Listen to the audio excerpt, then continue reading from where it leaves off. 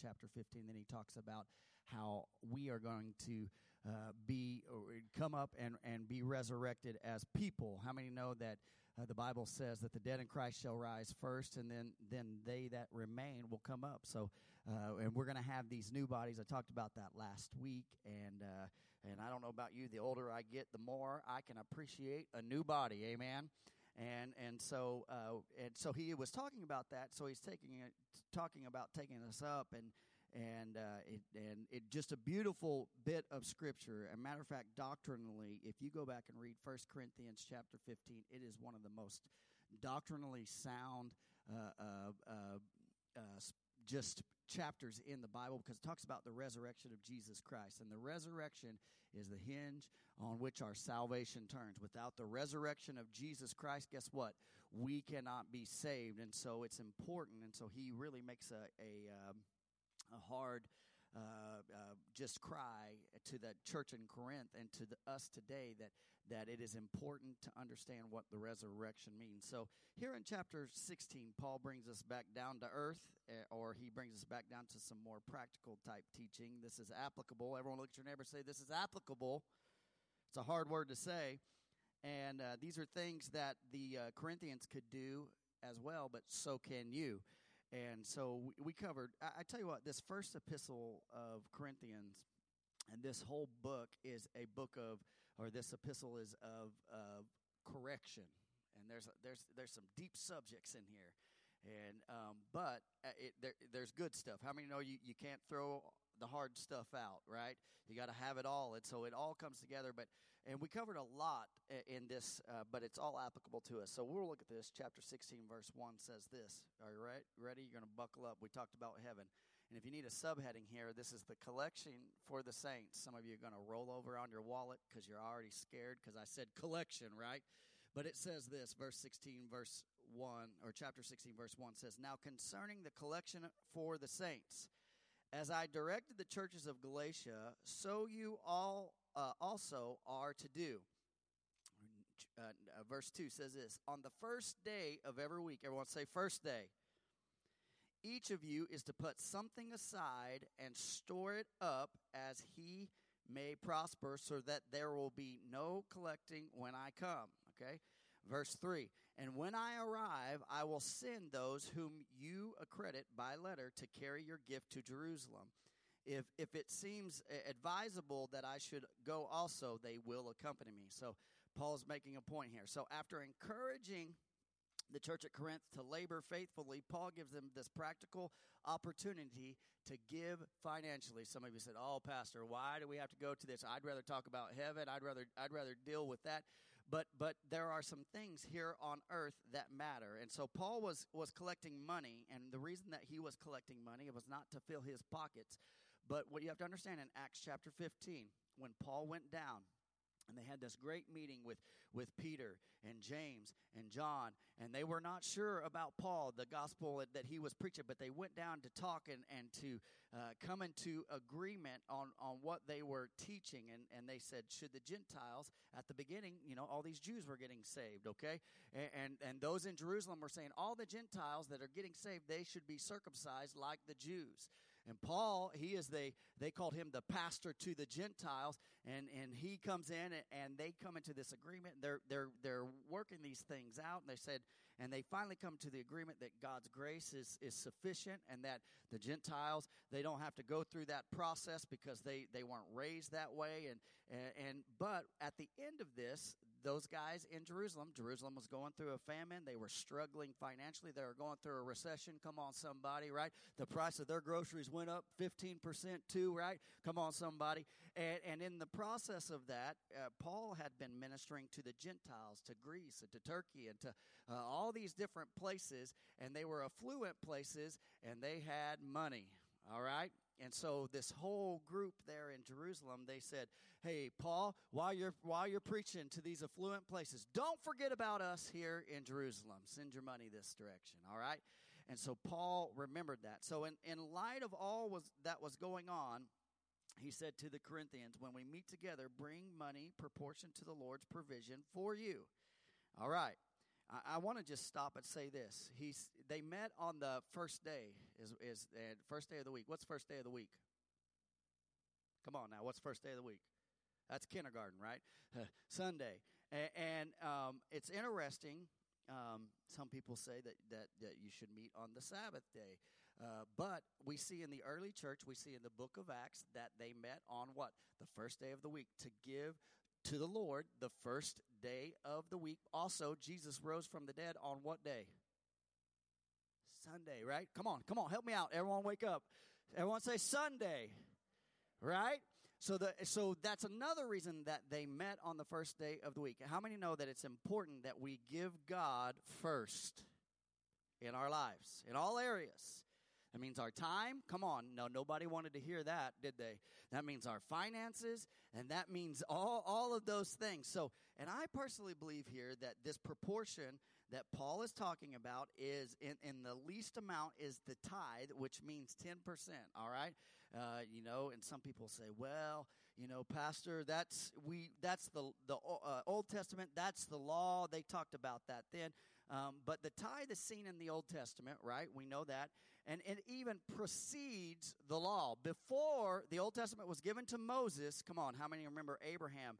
He went and he was walking along and he saw Melchizedek, right? How many remember that story? And it says that Abraham, okay, this is before the Old Testament law. Before that, it says Abraham gave a tithe to Melchizedek.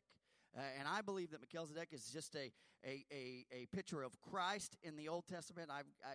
Listen, if you're unsure about that, go back and listen to some of the things. I could dive into that, but I'm not going to dive into that. I mean, there's a couple things. Abraham worships him, number one. And so I believe that Abraham had a relationship with the Lord, so he knew who he was. Second thing is he also brought wine and bread. Hey, what are the communion elements that we have before Jesus? I mean, there's so many things that point to that. But anyways, in the New Testament, some people say, well, we live under the new covenant. And in the New Testament, Jesus said it in Matthew 23:23. He's correcting the Pharisees for neglecting the more important and the weightier matters of justice and mercy. And so he nonetheless says, hey, they shouldn't leave tithing undone. So even Jesus says it in the New Testament. All right, you ready for this? I'm not here to give you a dissertation on giving. I'm not here to beat you up on it. That's not my case. We are blessed as a church, and I thank you for your giving. This is not a thing of correction. This is just Paul just laying it out there, all right? We've talked about the gifts of the Spirit. We've talked about marriage. We've talked about all these things. So why not just, one more thing. Malachi chapter 3, verse 8 says, will a man rob God? Yet you are robbing me. That's the Lord speaking. Whew. I don't know about you. I don't want to be stealing from the Lord. God is a God of justice. I don't want to make the Lord mad. But you say, how have we robbed you? And then he tells them, in your tithes and contributions. And that simply tells me this. If I don't tithe, guess who I'm robbing? Come on, say it. Who am I robbing? All right. I didn't write it. The tithe isn't a gift that I give to God. It's a return of what is his already. He lets us borrow what we have. Everything you have, he's blessed you with. He could take it away from you in a second. It's his. And so what he has given us the opportunity to steward what he has given us. And all he asks is, hey, can you give back? And here's the thing about our society. Everything in our world is cursed. But when we give back to God the 10th, guess what? God takes the 90 and blesses it, and he multiplies it. Look at this.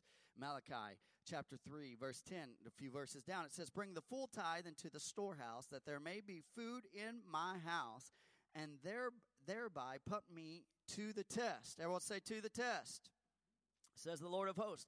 If I will not open up the windows of heaven for you and pour down for you blessings until there is no more need. And I don't know, I've looked in Scripture, but this is the only place where I see the Lord say, test me on this. Try me. I challenge you. That's what it says. I didn't write it. The Lord inspired Malachi to write this. Thereby, it says this, put me to the test. He says, I'll bless you if if you'll stop robbing me. That's literally what he's saying there. So bring the tithe to the storehouse. And here's the thing. This is the problem. And Jesus said this. You'll either serve God or you'll serve mammon, which is money, okay? And a lot of people struggle with this. You know, we get emotionally attached to our money. We get emotionally attached to things. And God's saying, hey, if you'll let that emotional attachment to that money go, guess what? I will bless you beyond ways that you can even imagine. And watch what happens. See if I don't bless you is what he says. I love that. So here's the thing. And sometimes we always say, if I give to God, I'll get a financial blessing. But that's not always the case. Sometimes the Lord gives us health. Sometimes God gives us emotional health. Come on. Sometimes God protects us from mammon and issues and destruction, right? He keeps things away from you. Like, you know, sometimes I believe that, man, just God has blessed me and kept me and sustained me at times. Maybe just because I tithe, because I know that's what I'm supposed to do. Lord, I trust you in that process. Malachi 3:11 says, this is what God does when we tithe. I will rebuke what? The devourer for you. Whew. You know, the thing about us as humans, we think that we always got to make these maneuvers and do this. And God's saying, hey, I will take care of you if you just do what I say. I'll rebuke the devourer for you so that it will not destroy the fruits of your soil, and your vine in the field shall not fail to bear, says the Lord of hosts. So not only does he bless those who tithe, but he rebukes the devourer. I don't know about you. I find comfort in that. I really do in my life. Thank you, Lord, for keeping things at bay. Maybe your washer hangs in there another 6 months because you know you can't pay for it at that time. Maybe God will help things go a little bit better. But here's the thing. Part of our lack, in some of our cases, may be because you aren't tithing. Oh, it's quiet. Nobody wants to know. I don't hear any. Come on, Pastor. Amen. You know why? You're robbing God, and the devourer's coming in. God said, I'll help you. I mentored a young man, and he finished school, and he went to work, and he was making a good amount of money out of school. And one of the things that he was going to church, God was really doing something in his life, and his dad called me, and he said, I know that you mentor my son, and he said, man, but I'm really struggling with this one area in his life that he's opened up to me about, and he's not giving, and he's not tithing. And he said, will you just talk to him about it? And I was like, okay, absolutely. You know, I feel like I have a good enough relationship with this young man. And I called this young man and I said, listen, the Bible says this. And this is, God said, test me on this. And God said he would keep the devourer. And he's like, man, I have to pay off my loans and I have to do all these things. And I said, I dare you to test God. And I just told him that. I dare you to test God. Just try it. And if I'm wrong, come on, you can come back and get mad at me. That's how confident I am in my God. And it was crazy. It was crazy. He gave his tithe. He did it. And then God blessed him. He got a raise. Come on, somebody, right? And then he got offered a new job that paid more just slightly after that. And in a short time, he was able to pay off all his debt. And he said, thank you for that advice that you gave me. Amen? Amen. And Paul's saying this, hey, I'm going to give you, he's not saying I'm going to give you charts and I'm going to give you gimmicks and we're going to do fundraisers or we're not going to do that. He's just saying bring it in systematically, weekly. Watch it grow. Watch what God can do. You know what? You know why we have electricity in this building? Because of your giving. You know why we have air conditioning in this building? Because of your giving. You know why we have the instruments we have in this building? Because of your giving. You know why you're sitting on a padded pew and not a metal chair from, wherever? It's because of your giving. You know why you're comfortable in this house? Because of your giving. And you know why we're able to do things missionally and send missions teams out and do things in other countries? Because of your giving. Amen? And here's what I'll say. When we come in and man, it's just the first thing that we do. God, I give you this. Then we don't have to scramble for our checkbook we just know, God, this is yours. Lord, I trust you in this process. Here's the second thing right here, plans for travel. I didn't mean to stick on that long. Plans for travel is the heading here. He says this, I will visit you after passing through Macedonia. He's talking to the Corinthians. Paul is actually in Ephesus here when he's writing this. And he says, for I intended to pass through Macedonia, and perhaps I will stay with you, even spend the winter. Must not have been Indiana, because he wouldn't want to stay there in the wintertime. But so that you may help me on my journey wherever I go. Verse 7 says this, for I do not want to see you now just in passing. He's just saying, I don't want to make a quick trip. I want to come and I want to spend some time with you if, and I like this statement right here, if the Lord permits. Everyone say, if the Lord permits. Paul plans to stay the winter there in Corinth, and that's his plan. And then he says, then I'm going to head to Jerusalem. But he adds this little phrase at the end of that says, if the Lord permits. Think about that for a minute. Proverbs 3:5 says this, and 6. It says, trust in the Lord with all your heart and lean not to your own understanding, right? In all your ways acknowledge him, and he shall what? Direct your, come on, say it. We love to quote that verse, but man, living that thing out sometimes is hard. But I like what Paul says. This tells me, all right, you ready? Here's what we need to know. This tells me that the wise man or the wise woman, okay, or the church who maps out their day or their week or their month or their year, but says, Lord, guess what? You can interrupt us anytime. I'm open to whatever you have. If you permit it, I'll do it. We'll make our plans. But if Lord, you change the thing, I'm okay with it. Have your way. And here's what happens when I do that, and I expect divine interruption. Guess what? By people and by situations. When I get up in the morning and say, Lord, I got to go visit people in the hospital, and I say, Lord, whatever happens today, just let it be your will, and I don't make my plans and my schedule. Guess what? When I'm interrupted by something, guess what? I don't get all bent out of shape and upset because I have this scheduled plan that I was supposed to do, right? Because God is sovereign, amen? And so when my schedule is set in stone and those moments happen, guess what? When those moments come, oftentimes I can miss them because I'm not being fluid to what God wants. I'm doing what I want to do, all right? I love this. I talk to Mike Baker a lot. How many of you, I appreciate Mike Baker. He does a lot around this church, a ton around this church. And nearly every time that we end our phone calls, he'll say this. You know, like today, he'll say, I'll see you tonight, and he always says this, Lord willing. Or I'll see you Sunday, Lord willing. And I love that because guess what? God is sovereign, and it may happen. James talks about this. Don't, let your yes be yes and your no be no and all that stuff. But here's the thing. We've got to leave room for God to do the supernatural, to put people in our way sometimes. We just think we're going to the grocery store to pick up some grape juice or something like that, and someone's there, and they're like, hey, can you pray for me? And there's a divine moment, and if we're too busy, we miss those moments, amen? So I like this. We can make our plans, but God truly knows how it will all play out. And listen, we got to be flexible to what God wants to do. Amen? Amen. We do, and we have to. Verse 8 says this, but I will stay in Ephesus until Pentecost. And so for a wide door for effective work has opened to me, and there are many adversaries. So you know what I like about Paul? Paul's not a glass half full person. He's not a glass half empty person. He's neither optimistic nor pessimistic. He was a realist. I like to be around people that are real. He says, hey, I'm going to Ephesus, and he understands this. There's going to be a great door of ministry that's going to open up, and it's going to be awesome. But my adversaries, guess what?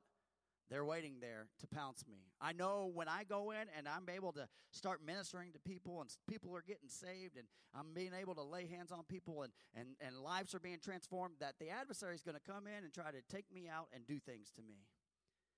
I like Paul because he's not seeing everything with rose-colored glasses. Oh, it's just a perfect world. He understands the enemy and how the enemy works. Nor is he seeing it through the lens of doom and gloom and I don't stand a chance. No. He's just saying, hey, I'm going and good things are going to happen, but I am aware. I'm aware that my adversary's there. He says, I see opportunity ahead of me to minister, but I know the enemy is going to try and stop me. Peter tells us this in 1 Peter 5:8 to stay alert. Our adversary, the devil, he walks around like a what? Roaring lion, seeking who he may devour. Paul is seeing the opportunity, but he understands the opposition. And as the church, we have to walk in the same maturity, amen? And we have to see the opportunity to win the lost, to help the hurting, to feed the hungry. And I mean, the list goes on and on and on and on. There's so many things that we can do.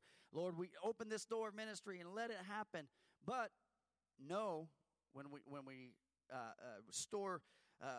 we start building the kingdom of God, the enemy's going to try to come in and discourage and divert and make us want to quit.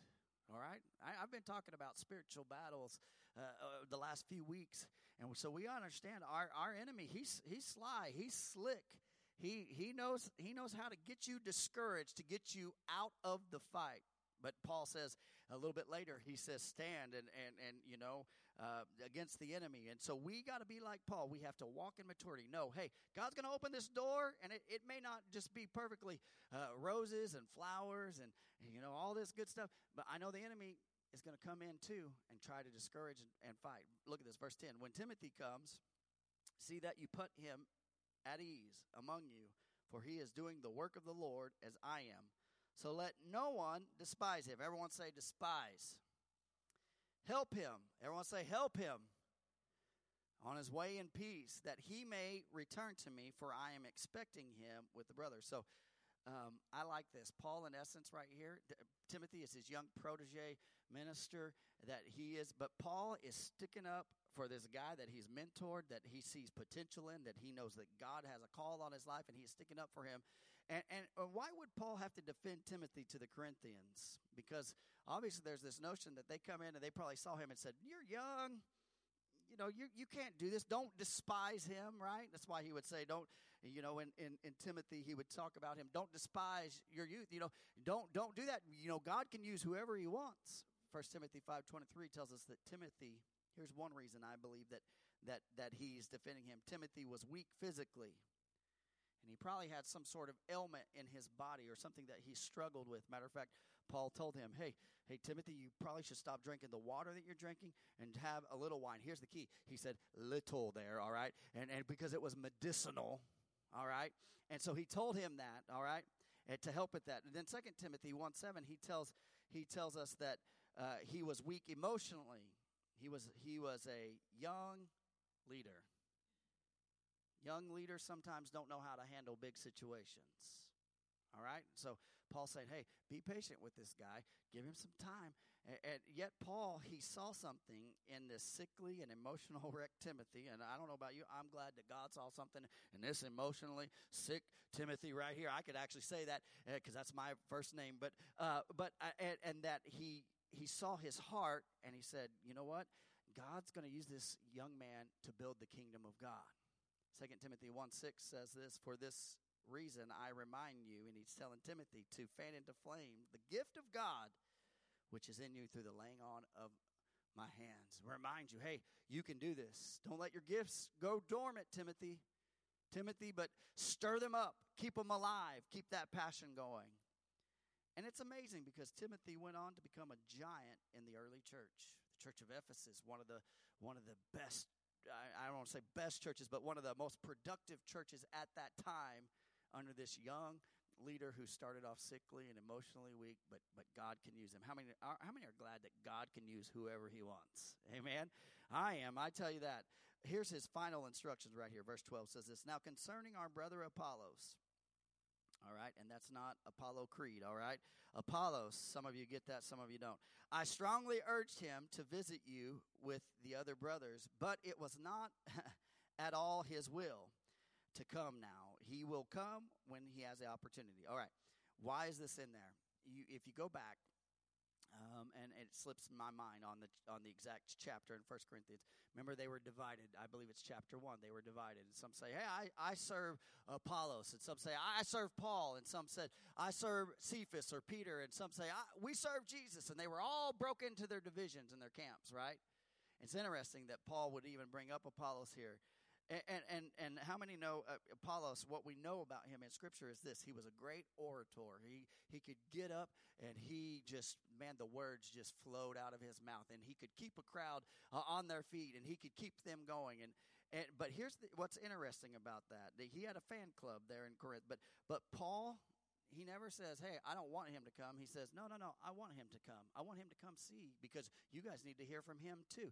Not a jealous bone in his body, but I find it interesting that he kind of nudged in there. I think you see a little bit of Paul's carnality right here, where he says, "I urge him to visit with the other brothers, but it was not at all his will." I think that God shows us a little bit of Paul's carnality there. Just how many know Paul's human? Right? And I think sometimes you see little nuances there that maybe he was just kind of a little jab there. But anyways, but Apollos, he was this great orator and speaker, but Paul didn't see him as a rival, which shows Paul's maturity. Can I tell you something? No one is my rival. Pastors in this town, they're not my rival. The other churches in this town, they're not my rival. You're not my rival. We are to be together. We are to be united. I like this. But here's what Paul says. I like verse 13, all right? Listen, you could do a whole series. You could build a whole foundation just off of verse 13. I like this. Everyone say, be watchful. What are we to watch for? I said it earlier. 1 Peter 5:8, the roaring lion. Be watchful. Keep your head on a swivel. Hey, you're in the battle, right? No one goes into battle with their head down looking at their phone. Well, maybe some kids in this new generation, Gen A, they might. But honestly, a good soldier is going to go in, and they're going to have their eyes glued on what's around them so they know how to attack, right?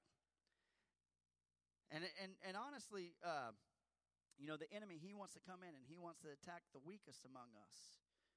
Sometimes the devil will come out the strongest to just bring us down. But here's the thing. While we're looking for that lion, there's another lion that we're looking at, the promised lion, come on, of the tribe of Judah, Jesus Christ. He is the Lion of the tribe of Judah, is what the Scripture tells us, who is coming back for his church. Amen? Come on, that ought to get you excited. Boy, we're talking about heaven. We're not talking about giving for a second, all right? So our perspective is balanced to the degree that what we're looking for and what's around us is, you know what, we're watching for the enemy, but I'm also watching for Christ's return. Amen? So be watchful. Here's the next one. Stand firm in the faith. I have a massive oak tree in my backyard. And it starts as one big tree, and there's three huge trunks that come out of it. It's got 3 miles of limbs on it. That's I don't know. It's huge, and I love it. And it's probably 40 to 50 feet tall. And it's just a huge trunk. It's just a beautiful tree. I love to just look at that tree. How many like to look at big trees? I'm just mesmerized by them. Some of you are like, I like to cut down big trees or whatever. I don't know. But initially, this mighty oak wasn't massive initially. That tree in my backyard, whenever it started, I don't know, probably pre-Civil War, I don't know, it's old, I can tell you that. It wasn't a mighty, massive tree that it is today. An oak tree, and my oak tree, honestly, at one point, it started nothing more than a little acorn that refused to give ground. It didn't quit, didn't stop, right? It stayed the course. So too, by God's grace, can I tell you something, children of God? We don't have to give ground to the enemy. All right? Come on, are you washed in the blood of the Lamb? Is Christ living in you? Stand firm. Not today, Satan, right? We always like to say that. Not today, Satan. Tell him, not today or any day. See, we can be consistent, come on, in our time and worship every day. We can be committed to studying our Bible and studying the Scripture. We can faithfully pray. And people who are successful have one thing in common. They are the ones that finish what they begin. That's it. Plain and simple. How many? And the Bible tells us to run the race. Doesn't say get first in the race. It says what? Finish the race. It's what it talks about, finishing the race. And I can tell you this, it can be our careers. I want to be successful in my career. We could say, I want my kids to be successful, and I pray that your kids are successful or my family's successful. But it can also be the kingdom of God and your relationship with the Lord. Amen? And most people have great intentions and start well, but there's sometimes situations happen and they don't finish. They give up. They give ground and say, I can't do this. John chapter 17, verse 4 says, I glorified you on earth, having accomplished the work that you gave me to do. This is Jesus speaking. You know what Jesus did? He's saying, telling his heavenly Father, hey, I finished what you told me to do, Lord. I finished, Father, what you asked me to do. He finished his work of the Father, not just something Jesus journaled or said. It was actually something that he walked out and he did. That is the greatest example for us, all right? Listen, some of you have started this relationship with Jesus Christ. Don't give up. Don't quit ground. Don't give the enemy any place. You just keep going and going and going and finish your race. Amen? I've learned in my life it's easy to start something, but it's way harder to keep going and work until it's completion, right? I've learned that in my life. Oh, all you have to do is say, I'm going to do this little project at my house, right? Come on. I know I'm talking to everybody in here. Oh, we're just going to do this little project. It'll be so easy, right? And you tear the wall out, and you're like, oh, I didn't know that was behind there. I didn't know that was a load-bearing wall. I didn't know all these little details. And then it becomes a big project, and then you forget about it, and then, we ran out of money and all these things, and we quit the project. And there are certain things that are like that in our lives, right? But as believers, come on, we are to complete what the Lord has started in us. I heard this story of a man who, speaking of things, I heard the story of a man who went to eat at a fine restaurant. He walked in, and the maitre d' said, sir, you got to have a tie to eat here. And he was really embarrassed for not having a tie, and he ran to his car. And the only thing he could find in his car was a pair of jumper cables. And he put those jumper cables on around his neck. And he walked in, and the maitre d' looked at him, and he said, hey, will this work? The maitre d' said, yeah, I guess it will. He said, but don't you start nothing, all right? All right. Come on, if you paid more, you get better jokes, all right? I'm joking. That's a joke. I say that to say this. We often start with good intentions, even with the Lord, to finish, but oftentimes we fail because of situations. And the difference between somebody who finishes and somebody who doesn't is determination. That's it. When I ran track, I've told this story before, I believe. My coach said, you're fast. Believe it or not, I was pretty fast when I was younger. And he said, you're fast, and you're going to run hurdles. And I was like, I've never run hurdles in my life. I don't like jumping over stuff. And he said, I'm going to teach you. And in 1 week, you're going to be a hurdler. And I'm like, okay. So 1 week, I went to practice. I learned all the steps and tried to do all that. And I'll never forget.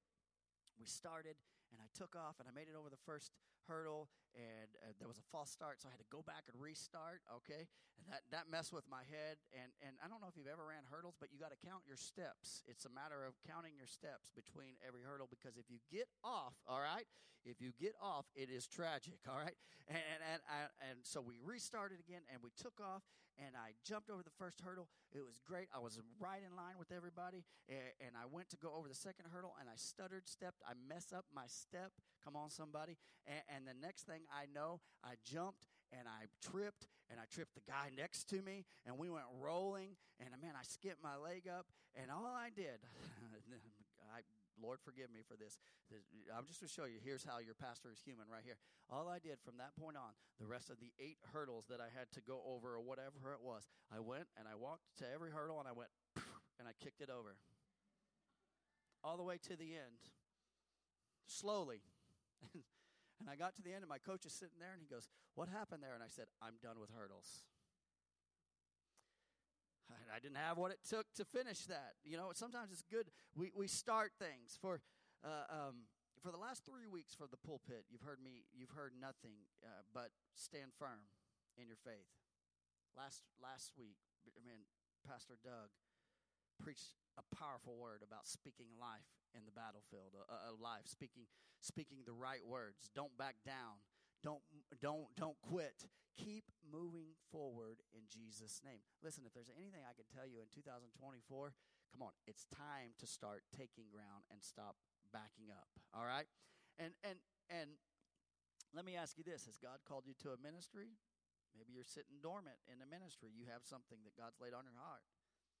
Then do and stay in that ministry that God has called you to until God releases you. A lot of people want to try something for a while. It's like, this isn't me. They want to move to the next thing. Can I tell you something? People that are planted, man, there's something about being planted and being faithful that God honors. I'll say this. This is a selfish plug. Has God called you to the media team? Oh, we need people in the media team. All right? Has God called you to that? Then do it, and do it with all your might until God releases you to do something else. All right? And I believe the Lord wants every one of us to to be greatly successful in the things of the kingdom. You know what Scripture says? His burden is easy. His load is what? Light. The only question is, will you give ground or will you stand? In the midst of battle, guess what? The Lord's going to help you out. This exhortation to the Corinthians was important because they had been very susceptible to false teachings. And that's why this epistle is full of correction. And that's why Paul said, stand firm. All right, here's the next one. All right, you ready for this? Woo, I like this one. Act like men. The King James Version says, quit you like men, which is another way to say act. All right? This is a little bit old English word, kind of the way to say that. But the word quit there means to act. And linguistically, this is a powerful exhortation. And you're saying, Pastor, I'm a woman. Is God telling me to act like? No. But what I am telling you is this. Spiritually, get strong. That's what he's saying right here. I don't want anyone taking anything out of context here, all right? What I'm speaking right now, all right? That's not what the Word of God says, but this is talking about spiritually. It can also be said like this. Another way that is worded is play the man. Play the man. Toughen up. Emphasizing that not only bravery, but maturity, right? There's a difference between a 30-year-old man and a 13-year-old junior high kid, right? And listen, God bless our guys that do Rural Rangers. Man, sometimes they are challenged by some of those young boys, all right? Listen, I know you think your kids are saints, but listen, sometimes your kids back there, they say things, they challenge you, and sometimes as a 30-year-old or a 40 or a 50-year-old, your patience is like, listen, no, we're not going to do that right now, right? But play the man. We need men not just to be brave. Okay? God wants you to be brave, but listen to me, man. We need men who need to be mature. Grow up. Oh, that's not popular, right? Sure, we can run to the fight, but Paul's saying this, run to the fight, but stop acting childish. 1 Corinthians 13:11, going back to that great chapter of love, he said this, when I was a child, I spoke like a child. I thought like a child. I reasoned like a child. But when I became a man, I gave up what? Childish ways. Listen to me. This is a call to men and women of God. Step up. Step up. Not only stand in bravery against the enemy, but put away those childish things and those immature things that you know you need to let go of. Can I tell you this? And I don't want to call out names or anything like that, but someone's come to never mind. Someone comes to mind when I think of this story, but it's nobody that you guys know, all right? But some people thrive on drama. Come on, somebody. How many know somebody that thrives on drama, right? Don't raise your hands, all right? They overact to everything, right? It's a big deal. They want attention, right? And I don't know about you. I don't handle people like that very well for too long because they just get on my nerves. I'm just being real, being honest with you. If you're that way, I love you. Come on, I'm praying God changes you, all right? But this is what I know. God has called me to grow up spiritually, put away childish things. And here's my heart. My heart is to grow every day. Your heart should grow every day. You should be more mature in Jesus today than you were a year ago. And if you aren't, you are failing. Amen? Here's the next one right here. Be strong. Everyone say, be strong. Moses told his protege, Joshua, in Deuteronomy 31:7, and also in 23, he said, be strong and courageous. I love that verse. Later, Joshua chapter 1, verse 16 and 18, Joshua says this, all that you commanded us we will do. And he says this, only be strong. Be strong, the people echoed. And that was the thing he told them. He said, be strong and courageous. You know why? Because somebody imputed into him, hey, be strong. And then Joshua, when the time came, guess what? He was strong in the Lord. He took the children of Israel. I was talking to someone earlier today. You know what? Joshua, he was a no-nonsense leader. When Moses died and God gave him the green light to move forward, guess what? They went right into the promised land and started doing what God had intended them to do 40 years earlier. Amen? I love that. So to the men, all right, you ready for me? To the men at this moment, let me speak to you, all right? You ready for this? All the dads, all the fathers, all the grandfathers, your family will follow you.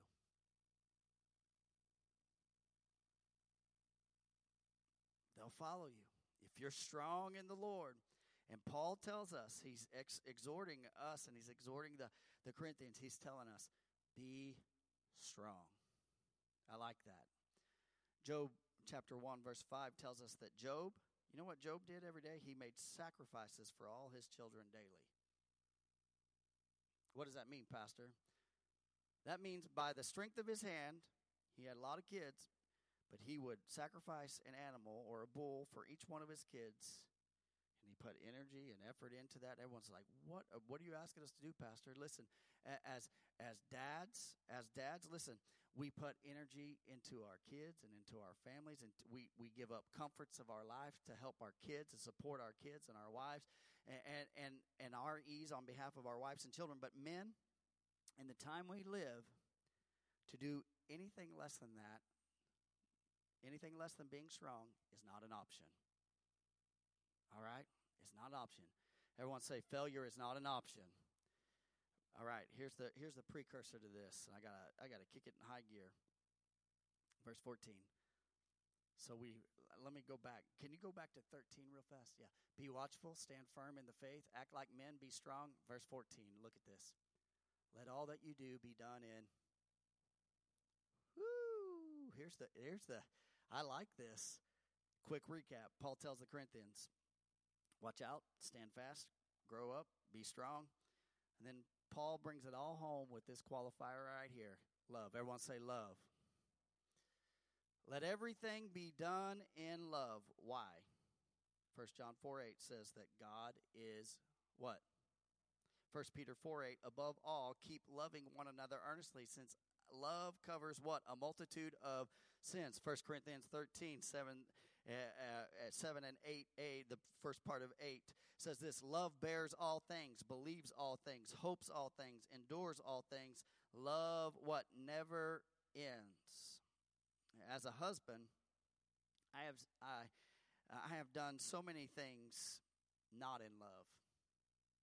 There's been times in my marriage where I have said things and I didn't use the lens of love, and I've hurt my wife's feelings, and you've done the same in here with your spouse. Wives, you've done that with your husbands and whatnot. There's been times as a father that I've done things that I did not do in love with my kids.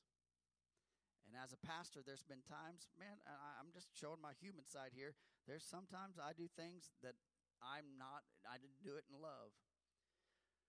Why do I tell you that? To let you know I'm a failure? Nope. But to show you this, I have a need for something that doesn't come naturally to me. Sometimes love doesn't come natural to all of us. It's the Lord works on us. So how can I watch? How can I stand fast? How can I grow? How can I be strong all at the same time while being loving? I'll tell you this, you can't do it on your own. Nobody in here. You can't do it on your own. The only way that can happen is through the Son, Jesus Christ, living in us day by day. Amen? And I don't know about you. Every day I say, God, help me with this. Lord, help me to love. God, help me to see people through the lens of love that you see people. God, help me not to judge them. Help me to see them like you see them. God, you see the potential in them. You don't see them where they're at. God, help me to be the same. Verse 15 says this. Now I urge you, brothers, you know that the household of Stephanas were the first converts in Achaia, and they have devoted themselves to the services of the saints. Verse 16, be subject to such as these, to every fellow worker and laborer. So it would seem that the household of Stephanas, his family, were among some of the first converts in the region. That's what that kind of tells us. And so Paul says this about them, and he says this in a roundabout way. They were addicted to ministry. His whole family was like, man, we love to be a part. We love to minister. Everyone in Stephanas' house was moved with passion for ministry because of his leading. Guess what? I said that earlier. Dads, if you're strong and you lead, your kids will follow. They will. Mom, if you're strong and you lead, maybe you're a single mom. I don't know your story, but if you're single and you are strong and you lead, guess what? Your kids will follow you. Can I tell you something about Stephanas? Their kids saw their parents, Stephanas and his wife, as examples in giving and serving and loving and opening up their home to help people and spending time with church members and loving and praying on them and praying for them. And Paul tells us this, that traveling in ministry, the mom and dad at Stephanas, their kids were not left behind spiritually. They came along with them. All right? Hey, that's good stuff, right? But we're enriched with passion for God. Why? Because they saw what their parents were doing for the kingdom of God, and guess as a result, man, the ripples of that, they fell in love with the ministry. As a result, I like this, their kids were hooked in on ministry. Can I say this? What kind of force would our church be if we all led like that? Man, we'd be serving and doing so many different things and things that we can't even imagine, and passions and what if we served? Oh man, what if we served at the church as much as we served in the passion for our kids' sports? Now I just stepped on a lot of toes, I know. But what if we did? What if we said, hey, this is a priority. We're going to be there. We're going to. I know you're here on a Wednesday night, cold Wednesday night. I'm not picking on you by any means, but what if we did? Can you imagine what this church could be because of you, mom and dad, leading the way? And I believe our kids would say, hey, we don't just want to go to church. We are the church. You want to change a generation? Lead the way, mom and dad. Lead the way. We always say, God, here they are. Do this, do this. And God said, lead the way. Show them how it's done. Joshua went in the authority under Moses because he saw what Moses did, and then he led the way. He was a spiritual father. And verse 17 says this, I rejoice at the coming of Stephanas and Fortunatus and Achaeus, because they have made up for you your absence. For they refreshed my spirit as well as yours. Give recognition to such people. Verse 19. The church of Asia sends you greetings, Aquila and Priscilla. Together with the church of their house, send you hearty greetings in the Lord. So when Paul first went to Corinth, he lodged with his fellow tent makers. You know, Paul was a tent maker. He stayed with Aquila and Priscilla.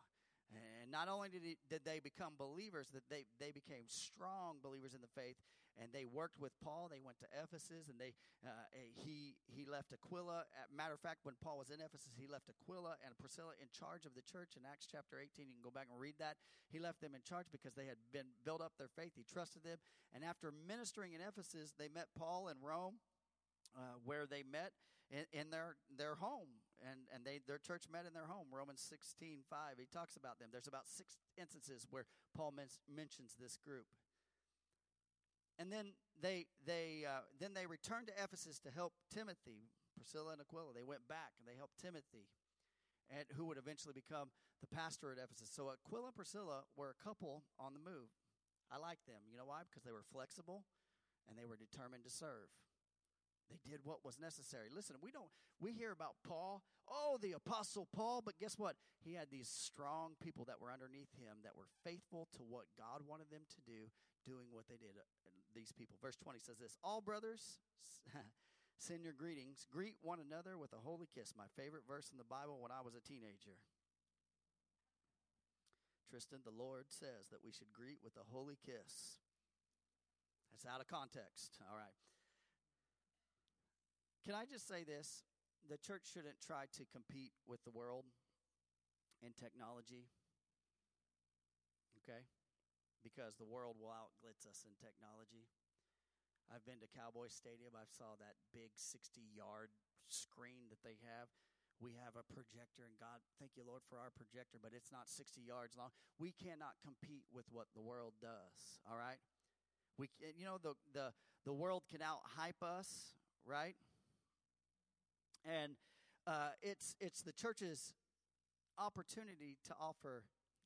Here's the beauty thing. Here's the beautiful thing about the church. You know where we touch?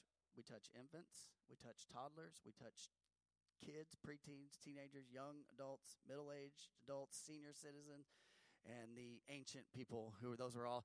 That's the church is able to affect that group of people, right? And you know what we can give them that the world can't give them? Truth and love. The world can give them glitz and glamour and all kinds of things, and little girls can shake their little booties on Super Bowl stages and whatnot. But let me tell you, there's no love and there's no truth in that, and it's a broken thing. But the church, hey, we may not have everything, but we can say, hey, we love you, and here's what God says. Unlike the world, only the church can say, hey, we'll speak the truth to you, but we're going to do it in love. And unlike the world, we're not out to make merchandise or to exploit you. In Jesus' name, we are here to love you. Everyone say love. Can I tell you something? The world's desperate. They're in desperate need of God's love. Whether they realize it, and they need God's love, and they need God's truth. So Paul told the Corinthians the truth, yet he loved them deeply and encouraged them. I like that. So even though there was doctrinal differences, guess what? Sometimes there's doctrinal differences in us. Guess what? I am to love you, all right? So verse 21 says this, I, Paul, write this greeting in my own hand. So Paul had bad eyesight, and here at this point, he talks and someone transcribes for him. At this point, he says, I'm going to show them that I'm writing this. And so the letters get a little bit bigger because he had poor eyesight, most people believe, or because they think that maybe he had an eye disease. I don't know, but he's writing here. He said, I'm taking the pen from this point on. From this part of the letter, I'm going to write the rest. So he would speak from his heart. Verse 22 says, if anyone has no love for the Lord, let him be accursed, or Lord come. So the word accursed here is the word anathema, and we need to know this. Whoever doesn't love Jesus, let him be accursed. It is the word, is this a word of harshness? I don't think it is. I'm going to tell you why.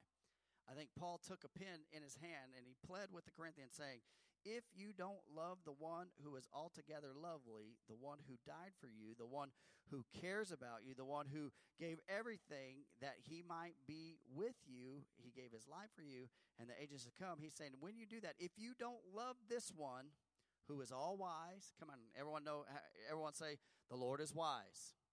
The Lord is all knowing. The Lord is all loving. The Lord is all forgiving. Paul says this, if you don't trust him, then you curse yourself. If you don't love this one who is all wise, you curse yourself. And so we love that. Verse 23 says this, the grace of the Lord Jesus be with you. Verse 24, my love be with you all in Christ Jesus. Amen. So some in the Corinthian church would say, they would say it today, and I think people say it today, Paul, if you love us, why are you pointing out our carnality? And why are you rebuking us for our immorality? And why are you so rough on us, right? And I believe, I know Paul, under the influence of the Holy Spirit, wrote everything. And he said this, I do love you. It's what he's talking to the Corinthians. He said, I do love you. Proverbs 27:5 tells us this, open rebuke is better than secret love. Why do we correct our children? Why? Because we love them. We want the best for them. We don't want them to fail. You're not being a good person right now. You're not being a nice person. Stop acting like your mom right now. No, you're not being a nice person, right? Right? And so listen, the rebuke and the exhortation that comes our way, guess what? We should welcome it like good old friends to us, and we ought to embrace it and say, I need to hear that. Here's the thing. I love every one of you. You got to know my heart. I love every one of you. But there shouldn't be a time where, from this pulpit, I don't step on your toe at some point. Sometimes I step on my own toes up here. To be honest with you, right? Ouch. But here's the thing. It's easy for me to avoid situations that are prickly or tough. But let me tell you something. That's not love. Love is coming in and saying, no. We're going to fix this. We're going to fix this thing. We're going to make this right. Love says, I care more about your well-being than what you think of me. As a parent, I understand that statement fully. I don't care what you think about me right now, Wyatt. We are going to correct this thing right now. Novak, I'll pick on him. I don't want to always pick on Wyatt. Zaylee. If you think that I'm nice, that's great. But if what I'm saying will provoke you to love and to truth, to good works, to make you think through what you're doing, and maybe repent, we're heading in the right direction. Faithful, I like this, Proverbs 27:6 says this, faithful are the wounds of a friend. But when you are correcting someone, make sure you're doing it in love. Amen? In John chapter 13, there were 24 stinky, dirty feet at a table or at a place. And the remedy to the situation was Jesus, he didn't get up and give a lecture on, hey, you guys should be washing feet right now. Nobody washed feet. He didn't give up and get a lecture. What did he do? He girded himself with a towel, and as an example, he got down in love, started washing feet, and said, hey, this is how it's done. So I have the right to and the responsibility to give admonish and to exhort and to correct as a pastor. Sometimes to openly rebuke and wound if necessary. I don't always like doing that, but only if, here's the thing, only if I'm willing to wash your feet. All right? Only if I'm willing to wash your feet of the people with whom I deal. If I'm not willing to walk with you through life and through difficulty and standing in their trouble, it would be wiser for me to just keep my mouth shut. Paul had the right to admonish and correct the Corinthians because he worked hand in hand with them. He put their insults. They insulted him. He risked his life for them. He loved them. And that is why Paul could say, hey, my love be with you. Some received his word, right? And some with love and humility and repentance. Some said, okay, I need to do this. I need to fix this. And some would say, who does he think he is? And here's what's interesting about this. You know what? That's what prompted Paul to write part 2, 2 Corinthians, or the sequel to this epistle. 2 Corinthians, and we'll find out, is one of the most personal epistles that Paul would ever write. We're going to learn a lot about Paul. We're going to learn a lot about his love for people, all right? Amen. I tell you what, 1 Corinthians, a giant to go through, a lot to take in, a lot of good things here, a lot of good things. Bow your heads with